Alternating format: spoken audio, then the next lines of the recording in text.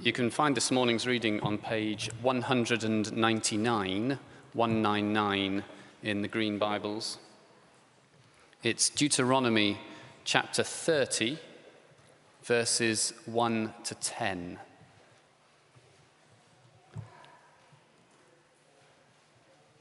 And it's a passage where Moses is speaking to all the Israelites. Page 199, Deuteronomy chapter 30, verses 1 to 10.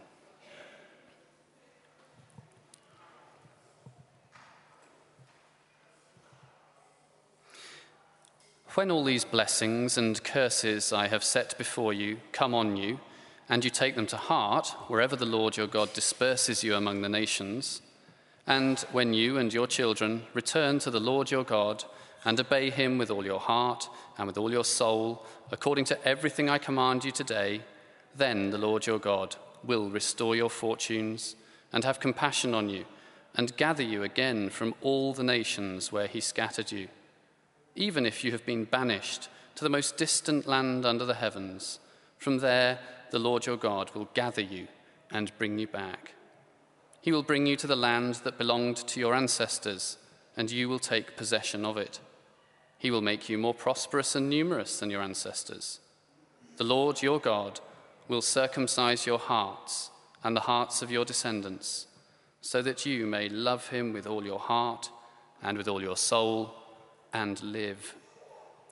The Lord your God will put all these curses on your enemies who hate and persecute you. You will again obey the Lord and follow all his commands I am giving you today. Then the Lord your God will make you most prosperous in all the work of your hands and in all the fruit of your womb, the young of your livestock, and the crops of your land. The Lord will again delight in you and make you prosperous, just as he delighted in your ancestors, if you obey the Lord your God and keep his commands and decrees that are written in this book of the law, and turn to the Lord your God with all your heart and with all your soul. This is the word of the Lord. Thanks be to God.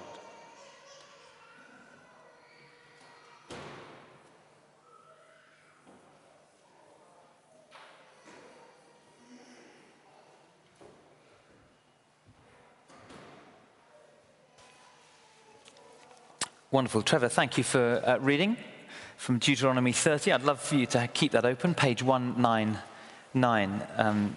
A short word of prayer as we conclude this little mini-series on covenant.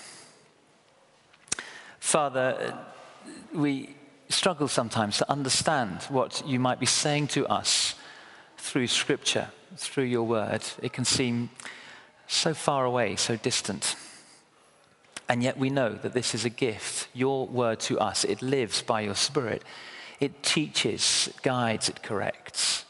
And we ask that you would do that this morning. Father, speak to our minds, to our hearts. Speak to our very core.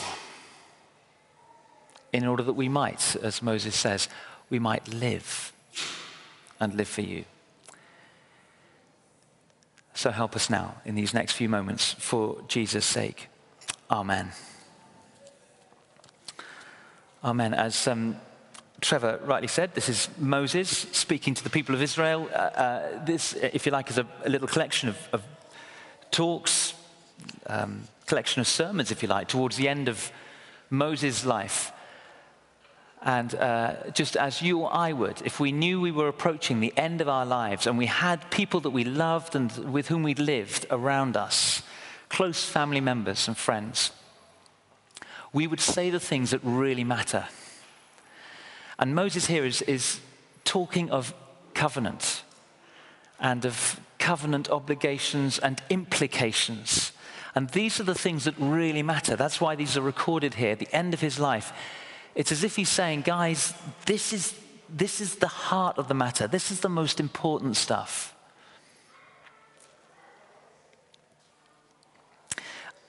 And I want to suggest that we wrestle a little bit in our modern world and modern mindset, certainly in our Western modern mindset, with this concept of covenant, of two complete entities becoming one new entity, and all the blessings and curses the good things and the bad things that flow from that.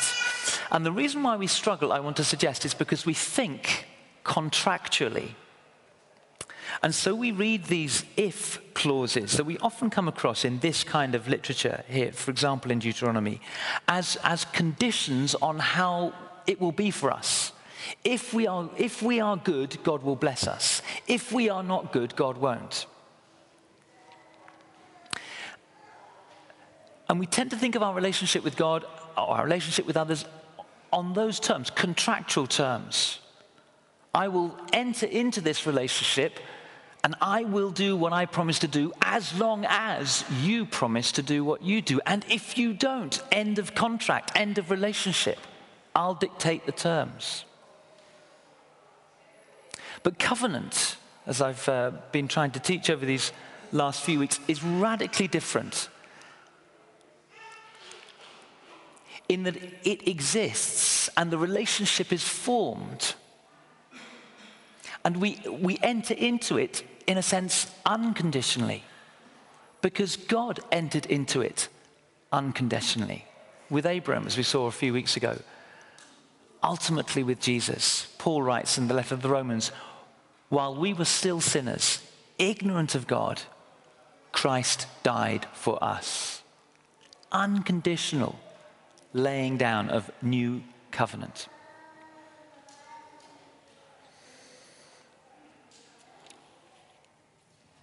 These blessings, these curses, how are we to understand them? Because the problem for us, as we read these verses, as we read much of Scripture, is that we know how we ought to live. We know what we ought to do. There are a plethora of books in the bookshelves and the stores that tell us how we ought to live, giving us moral and ethical obligations. We know all that. There isn't a person in this place today who doesn't know how we ought to live. But the age-old human problem is this. Though we know how we ought to live, we simply can't do it. We can't do it on a national scale, as Johnny's just highlighted in the prayers, on a community scale, on an individual, personal level. How can we live covenantally so that we receive all the goodness and the blessings of God as personal experience in our lives? How can we do that? And the answer I want to suggest is here in verse 6. The Lord your God will circumcise your hearts and the hearts of your descendants, so that you may love him with all your heart and with all your soul and live. The Lord your God will circumcise your heart. It's a strange phrase. Let's just unpack that a little bit and clarify it. The heart, in biblical terms, isn't quite what the heart is in our culture today. We associate the heart, I think, with sort of emotions, primarily. It's the heart is the kind of thing that gets touched when we watch a chick flick, for example. It's kind of Hollywood schmaltz, if I can put it like that. But the heart in biblical language and biblical understanding is much more widespread and more concrete and more rooted. The heart is basically the very seat of your desires, of your thinking, of your intellect. The heart houses your hopes and longings as well as your fears. The heart, if you like, in biblical terms, is the very core of the person. It's what you really think, you really hope for, what you really want. That is your heart, the real you. And circumcision, as we've seen, was the outward sign of commitment to covenant, new relationship with God, performed on newborn males. An outward sign to indicate, if you like obedience, subservience to this covenant relationship. So, when Moses talks of a circumcised heart, he's talking of more than simply an outward obligation to service. He's talking about a renewed desire from the inside out to follow God, to serve him, and to love him. A circumcised heart is living for God precisely because you want to, not because you feel you ought to. You know, it's an odd phrase that Moses uses, a circumcised heart. But actually, it's different words, but this idea is all through Scripture. The prophets, for example, Jeremiah, talked about God removing a heart of stone from his people in order to replace it with a heart of flesh, a soft heart. It's the same kind of thing that he's talking about, a circumcised heart, a heart that wants to follow God and does so, desires to, knows that it ought to, and wants to. Or Ezekiel talked about, prophesied about writing his law on the hearts of his people. Not just having them on external tablets of stone, but that they would live fueled, if you like, from the inside out. When John was in John's Gospel, when Jesus was talking to Nicodemus, Nicodemus was a member of the council. He was a teacher of the law. He was a good man. He was a good guy. He did everything right. And Jesus said, unless you are born of the Spirit, if you like, born again, your heart is renewed, you won't see the kingdom of heaven. This is Nicodemus, a good guy. If Nicodemus needed that, we all need to enter into a renewed heart, a circumcised heart. Paul writes to the church in Rome, picking up on these very words of Moses. He's referring to this outward sign of the covenant. Circumcision has value if you observe the law, but if you break the law, you've become as though you had not been circumcised. If those who are not circumcised keep the law's requirements, will they not be regarded as though they were circumcised? The one who is not circumcised physically and yet obeys the law will condemn you, even though you have the written code and circumcision, because you are a lawbreaker. He goes on to say, a person is a Jew who is one inwardly, and circumcision is circumcision of the heart, by the Spirit, not by the written code. Such a person's praise is not from other people, but from God. Circumcision of the heart, the inner desire to serve God, to follow him. And God does it. Deuteronomy chapter 30, verse 6, the Lord your God will circumcise your hearts. It's not something that we can work up for ourselves. At the very heart of the covenant, the core of the covenant, God comes into our inner beings and so fixes and molds our heart that the very thing we know we ought to do becomes the thing that we most want to do.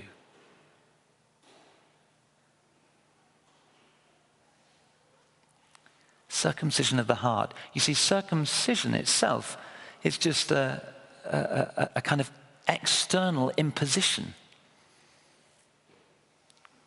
I think of the story of the parent with a slightly truculent toddler on the upper deck of a double-decker bus.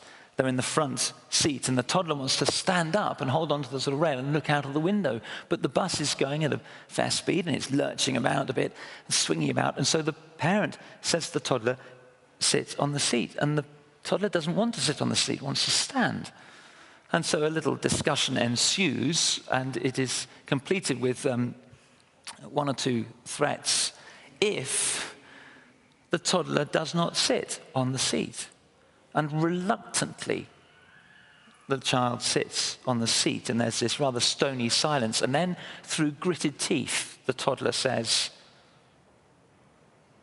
I may be sitting down on the outside, but I'm standing up on the inside.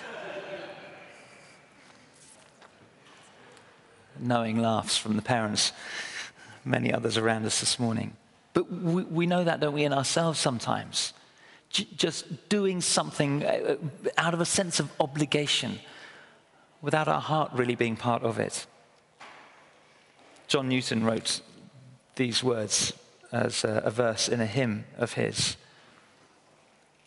Our pleasure and our duty, though opposite before, since we have seen his beauty, are joined, apart no more. Our pleasure and our duty, though opposite before, since we have seen his beauty, are joined, apart no more. That is the work that God performs on a circumcised heart. Men and women become aware of who he is and eschew him for his beauty, for his grace, for his love, for his generosity. And they seek to serve him and follow him and worship him simply for who he is, not for what he does.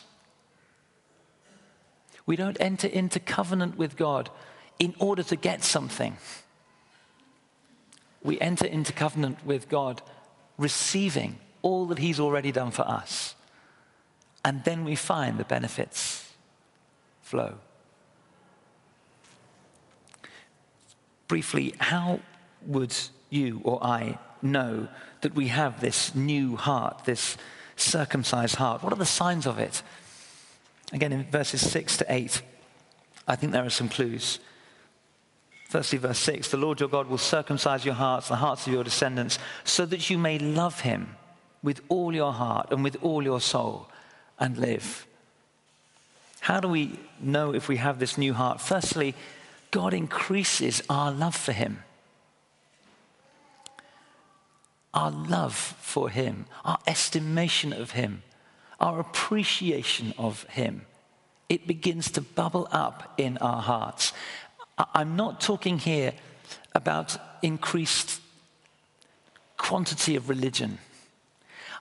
It doesn't mean that we go to church more often, that we do more Bible studies, that we read more Christian books.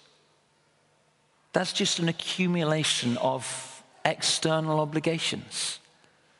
I'm talking about a spiritual awareness as distinct from religious observation. There are many people up and down this country right now who are sitting in churches who have not got circumcised hearts, who have not got renewed hearts that love the Lord, yet they come to church week after week after week. There may be some of us here who come to church, you wouldn't think of skipping a Sunday. You probably do one or two wonderful things within the church community, and yet actually, in terms of a growing spiritual awareness, sensory awareness of the Lord, and an appreciation of him, it's lacking. It isn't really there. Just look back across the page, 198, Deuteronomy 29, verse 2. Moses summoned all the Israelites and said to them, your eyes have seen all that the Lord did in Egypt to Pharaoh and all his officials and to all his land. With your own eyes you saw those great trials, those signs and great wonders. But to this day the Lord has not given you a mind that understands, or eyes that see, or ears that hear. So often an appreciation of God, spiritual awareness if you like, is described in Scripture in sensory terms. Ears that hear, eyes that see. It's not that Israel were blind. They'd seen the history, they'd seen the story, but they hadn't really seen. It's not something that we can work up. We do more Bible studies, or we go to more groups, or whatever. God has to touch our hearts, circumcise our hearts. And we begin to recognize and appreciate a renewed love for him. We see his beauty, and pleasure and duty are joined. We suddenly discover that the things we know we ought to do, we actually delight in doing. I've used this illustration before of studying for German O-level, which I found quite hard. All the cases and nouns and endings and trying to match them all up. I just found it incredibly hard work. I was studying German because I had to pass and exam and pass an exam to get onto the next A-levels and then on. It was out of obligation, studying German, just to dry out. All the textbooks just seemed dull and boring. The lessons seemed boring. The language, forgive me if there's any Germans here, good luck this evening, all that. But, And then I met the sister of a German exchange student. She was drop dead gorgeous, as they say. And it appeared that she was willing to make conversation. And I found my whole attitude to the German language there and then transformed. I couldn't get enough of the vocabulary, not quite the vocabulary that was in some of the textbooks. I wanted to talk about other things. But it transformed the way in which I wanted to learn. I wanted to grasp the language. I wanted to have the words to say in order to converse with someone who, momentarily at least, had captured my heart. It's the difference between religion and religiosity and spiritual awareness, this love for God. We often advertise the prayer meetings. I would hate you. I honestly mean this. I would hate you to come to a prayer meeting because you feel you've got to.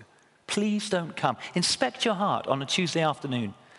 If you find anywhere in your heart, I ought to go to the prayer meeting. Tim's given an announcement, I ought to go to. Don't come. Don't come. It will ruin you. It will make you religious. Your heart will become like stone. I long for the day when actually our hearts are such that we say at whatever stage of the month, I can't wait for the first Tuesday. I'm going to meet with my brothers and sisters. We are going to meet with the Lord. We're going to worship a little bit. We're going to pray. We're going to intercede. We'll maybe see things happen and change there and then. I know that whatever happens, we will have made a difference because I love God. I love who he is. I love what he does. I love being in covenant with him. That's the sign of a renewed heart, a circumcised heart. A new love, verse 6. Secondly, briefly, how do we know we have this new heart? Well, look at verse 8 of chapter 30. You will again obey the Lord and follow all his commands I'm giving you today. The realities of a new heart, the realities of new covenant experienced by us is a fresh desire to obey God, to live out his life. Not in order to get something, that's contract. We have a fresh desire to love God and to follow him and to serve him and to obey his commands from his grace, not for his grace. It's from his love and provision. We'll just find that this new love and new life begins to flow out of us. The fruit of God's life in us, the fruit of the Spirit, we'll find ourselves actually with a greater love for those awkward members of the office, difficult colleagues at work, neighbors or whoever it might be. We'll find ourselves less irritable. We'll find there is a deeper joy. Others will notice it in us over the weeks, over the months, as his life percolates in and through ours.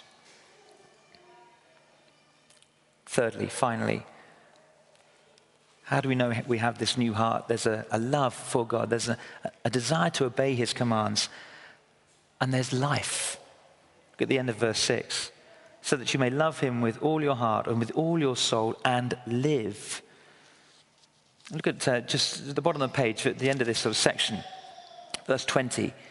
Or at the middle of verse 19. Now choose life, Moses says, so that you and your children may live, and that you may love the Lord your God. Listen to his voice. Hold fast to him, for the Lord is your life. The sign of a new heart is that we live. We grow. Just very briefly on this, there are kind of two ways in which growth can happen. Growth can happen in a kind of mechanical sense. If I was just to build a pile of bricks, I could grow the pile of bricks just by adding a brick at a time, plonk, plonk, plonk, and it just sort of grows mechanically. But it's a different kind of growth from if I take a bulb and put it in the ground, and it becomes a daffodil. That's a much more complex, much more organic type of growth that kind of happens, without me mechanically placing bricks in a pile. If you like, it's the difference between building a house and making a home. It's the second of all those that is the life that Moses is talking about here. Again, not just an accumulation of knowledge, not just an accumulation of practices, going to church and meeting with whatever it is. It's much more diverse, much more complex, much more multidimensional than that.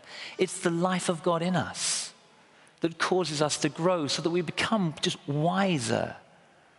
We become more joyful amid trial and difficulty. We become, with our knowledge, more discerning. This is the fruit of life in God. This is the fruit of a circumcised heart. People, one or two of you have said, questioned me about circumcision itself.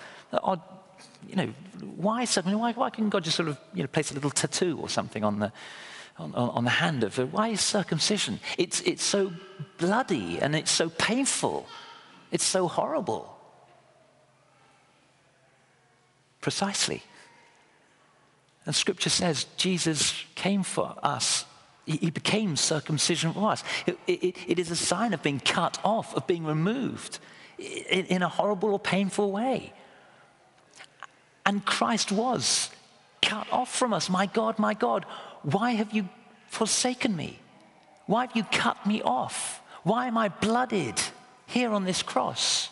He became the sign of exile, the sign of separation, in order that, taking the curse of separation in his body, we might come into new covenant relationship with God.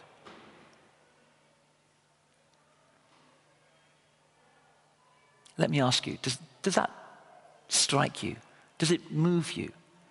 If you're wondering today, do I have that new heart? Do I have the circumcised heart that Moses is talking about here?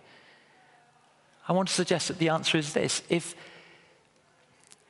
what you recognize God has done in Christ begins to move your heart, then it is almost certainly the sign of God circumcising your heart. It is the sign of a new heart developing in you, if you're moved by that. If you have a desire to love him, to obey him, to live for him, then it's the sign of God's new heart in you. Please be assured, we know from these little ones, growth doesn't happen overnight. It's gradual. Physical growth. And I think so too for spiritual growth too. There are jumps and starts occasionally. But if you're sitting here this morning and you're moved by what you know God has done in Christ for you, then rejoice in a new and a circumcised heart. Let's take a moment of quiet just before we come to our final hymn of praise and thanks. Let's look ahead, the coming days and weeks. Look back over our life. I just want to give an opportunity for anyone who wants to respond personally now to this God of heart circumcision, this God who gives new life, new love, a fresh desire for obedience. Opportunity for you to respond in your heart, to acknowledge before God those ways where he's touched your heart.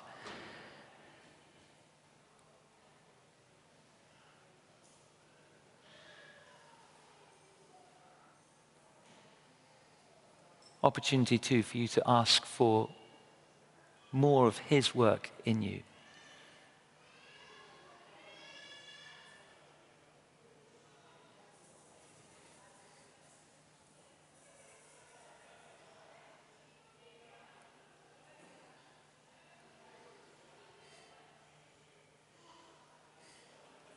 Heavenly Father, we thank you so much for covenant, for two becoming one, for you drawing us into your life, that your life might live in us.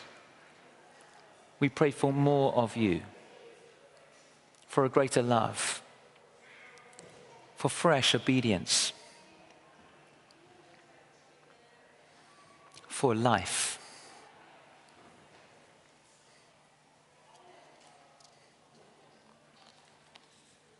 And we ask this in Jesus' name. Amen. Amen. There's a few of us who would love to pray with anyone who would like to receive prayer. We'll kind of keep the front of this church building kind of quiet and free for prayer, for that kind of stuff. Coffee and refreshments will be at the back at the end of our service. But if you'd like anyone to pray with you, I'll be here just towards the end of the service, at the end of the service, and can hook you up with anyone. Pray with you myself, if you would like that.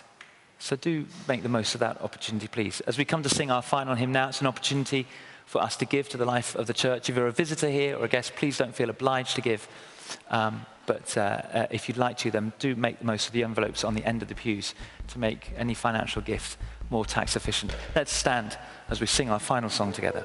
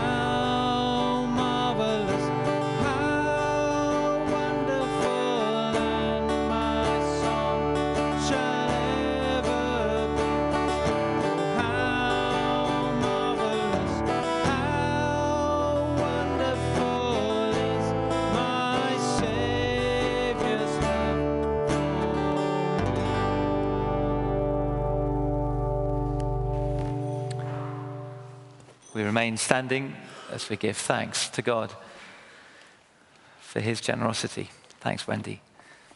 As betokened by these gifts and offerings, Father, we recognize your goodness to us. Please help us to use these offerings and others that are given in other ways so that others may come to know you. For Jesus' sake, amen. Please sit or kneel for our final prayer of blessing.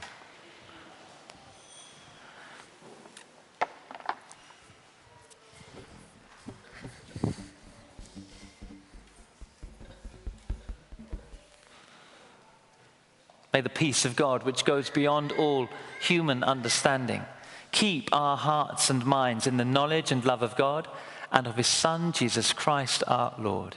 And may the blessing of God Almighty, Father, Son, and Holy Spirit be amongst us and remain with us always. Amen. Go in peace to love and serve the Lord. In the name of Christ. Amen.